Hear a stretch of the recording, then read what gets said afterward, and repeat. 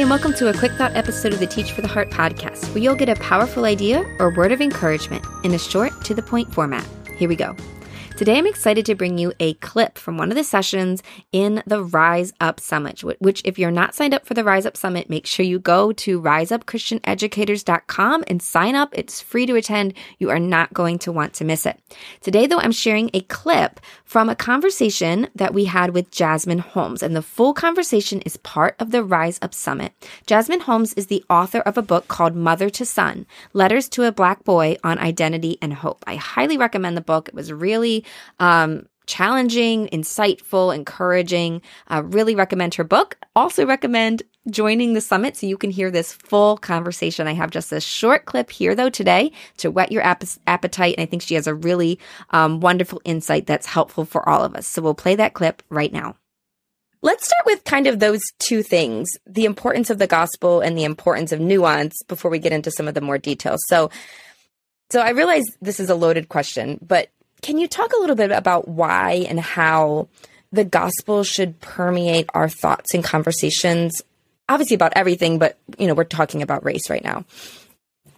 I think it helps us to have an internal perspective in our conversations about race, because it can be really easy to get myopic, and it can be easy to put our identity in things that are not the gospel. And so as an American Christian, when we're talking about race and justice, if I have my identity in being American, or if I have my identity in being a white person, or if I have my identity in being a good person, then it becomes really difficult to have conversations about race, because all of those things kind of get bombarded in that conversation.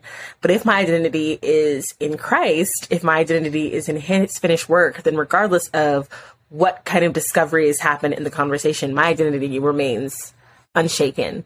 And that's something that I experienced as a Black woman growing up in white evangelical culture. There were so many times where I felt like my identity as a Black woman was kind of, I wasn't able to kind of like marry it to my identity as being a Christian. Like, it was something that people wanted me to just, last night I saw a friend that I hadn't seen in 8 years. We've been friends for about 15 years, and we're kind of around similar surroundings back in the day. And she's like, "Hey, do you still talk to?" And she mentioned some folks that have stopped talking to me since I started talking about race and justice.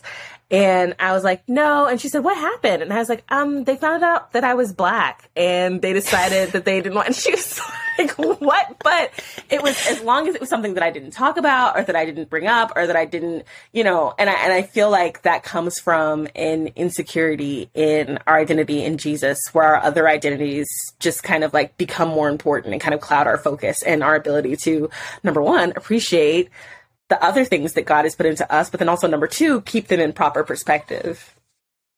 Yes. So you're saying that, when we have our identity in Christ first in the gospel, that frees us to be able to have tough conversations, to love people, to care, and not to be so defensive or tied to our own view. That makes so much sense.